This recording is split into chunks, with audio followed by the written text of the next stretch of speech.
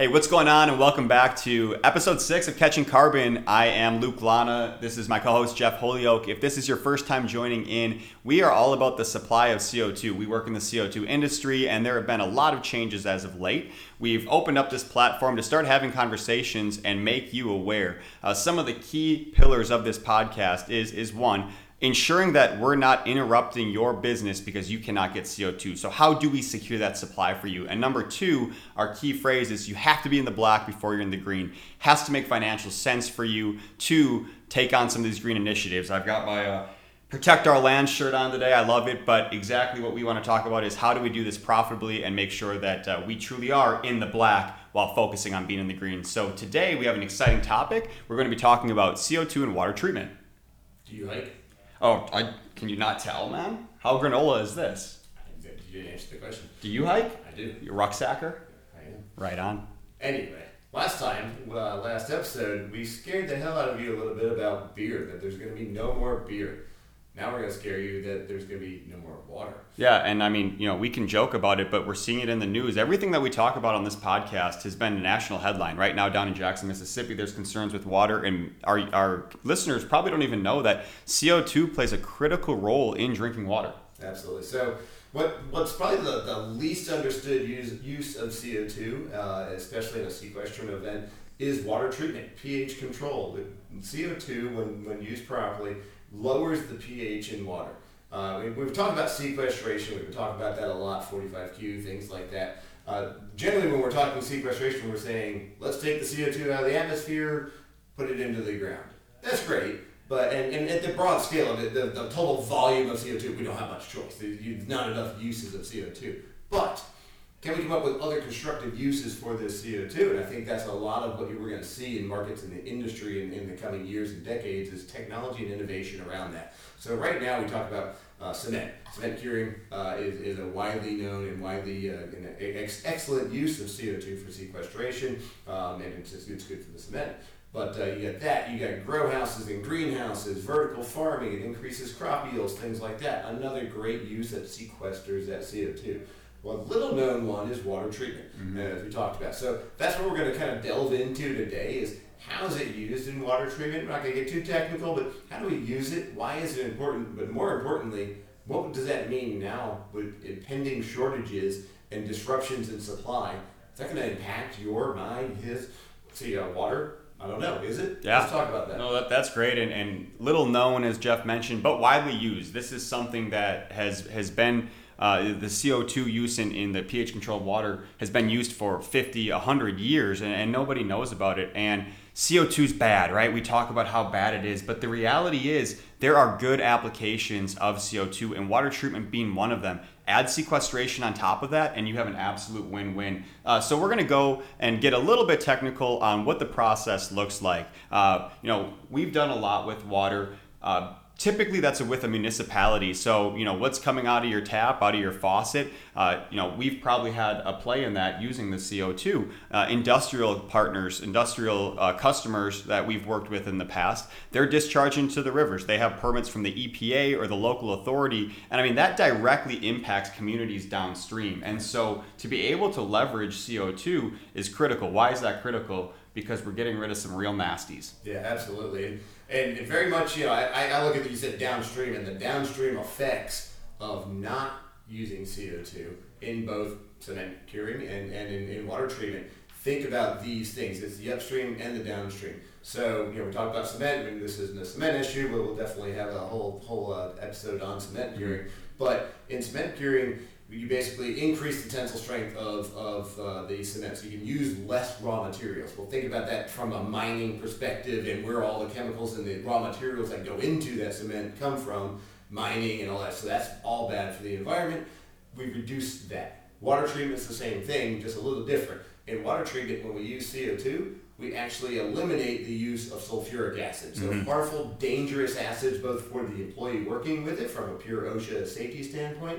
We got corrosion in pipes and things like that. But think about the manufacturing of sulfuric acid. That in itself is a bad for the environment event and also produces a lot of CO2 during the process just because it's a manufacturing environment. So if we eliminate or reduce the reliance on these nasties, like you said, And then we're doing a positive benefit of gaining the utilization and sequestration of that CO2. It's a win-win-win. Yeah, I mean, we're presented with a problem. What are we doing with all this CO2? We need to eliminate CO2, pull it from the atmosphere. We need to sequester it. Over here, we're using these horrible man-made chemicals for many, many processes. We can go ahead, take the CO2, sequester it, eliminate the use of these chemicals both at the site location and also upstream in the manufacturing process where they're being produced, and it does become a win-win. So what does this look like? Well, CO2, being natural, has some really awesome characteristics that these nasty chemicals do not have, and I want to touch on those for a minute. Absolutely. So basically how the process works. He's going to get technical. I'm going to check out for a second. Yeah, set your alarms. 2 or 3 minutes from now, seconds. you can wake back up. But no, I'm like trying to do my Elon Musk. Give me the honorary PhD in chemical engineering. I don't have the degree, but if I can engage the audience for 2 minutes, maybe, Did you just try to assimilate yourself with Elon Musk? Oh, I got big aspirations.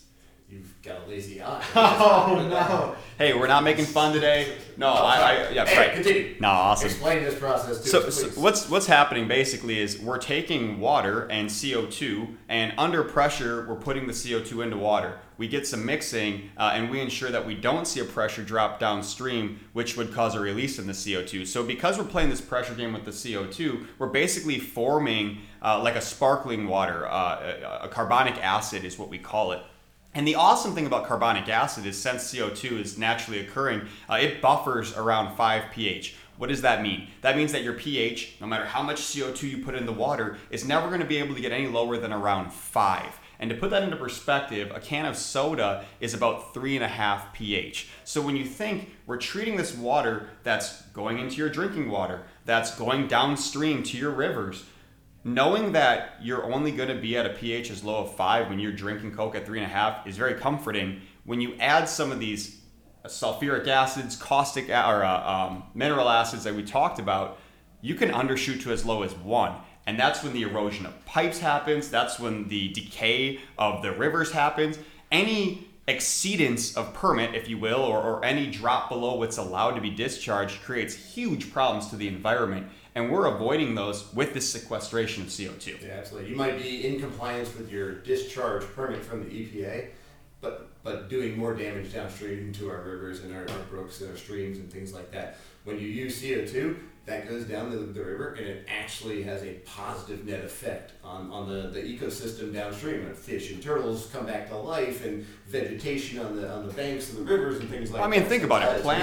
Plants consume that They CO2. I mean, they consume CO2, they give off oxygen, and so, we're enriching these rivers. We're actually creating a net positive instead of potential, decay and disruption. And so, to kind of put the finer point on it, there are literally thousands of installations at municipal drinking water facilities. If you live in a high pH state, not every state, just all dependent on your groundwater, where it's coming from, but majority of states in this country do have a higher pH groundwater.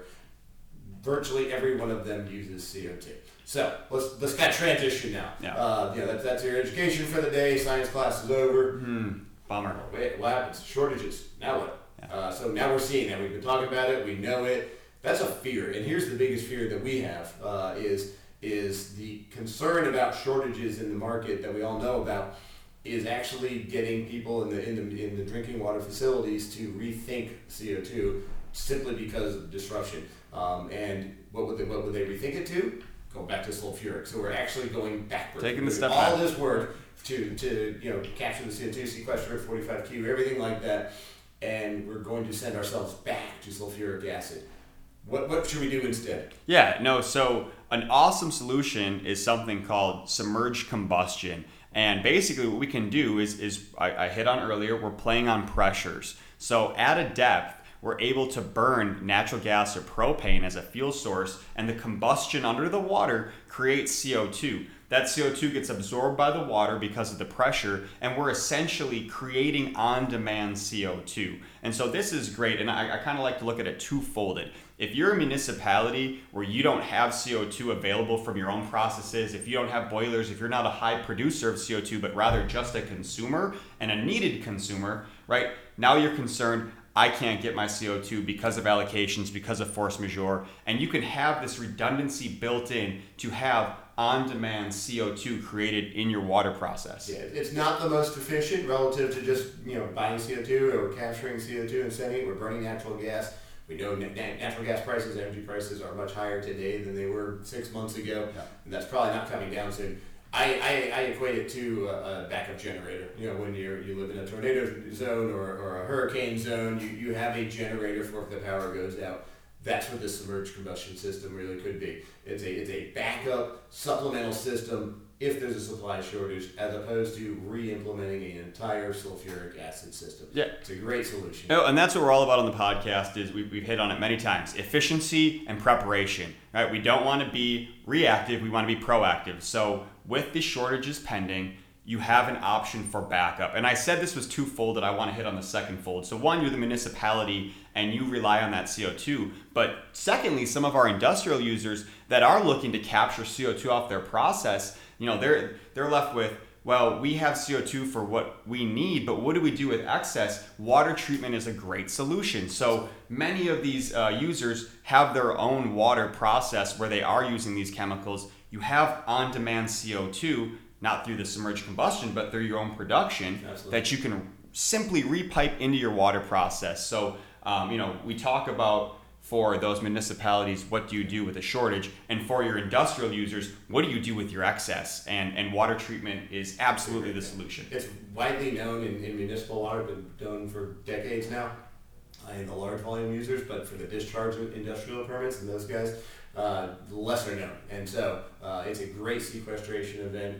And one that we think we can expand upon in the market, great utilization of CO2. Yeah, no, so, it paints a beautiful picture, and it's certainly not about optics. It really is helping, but what an awesome story to be able to say, we're using our CO2, we're bringing down our footprint, and putting that into the water that you, Mr. End User, are impacted by downstream through the lakes, through the rivers that we're discharging to. So we get really passionate about it. Save the planet. There we go. Protect the lands. And the water. So let's close it out like this. Let's go full circle. We said that you might not have beer. Well, guess what? Beer is 95% water. So we here at Catching Carbon are ensuring the beer supply in this world. Oh my gosh. We got water. I love that. We got CO2. Dude, maybe we need to start doing beer reviews as well. I think the third leg to this. Beer carbon. No. Anyway. Guys, thank y'all so much. We appreciate it. We'll see you here next time. And as always, reach out if you have questions. Like I said, this is a new topic, and we want to be the educators. Like, comment, subscribe, follow us on all platforms. We'll see you for episode 7.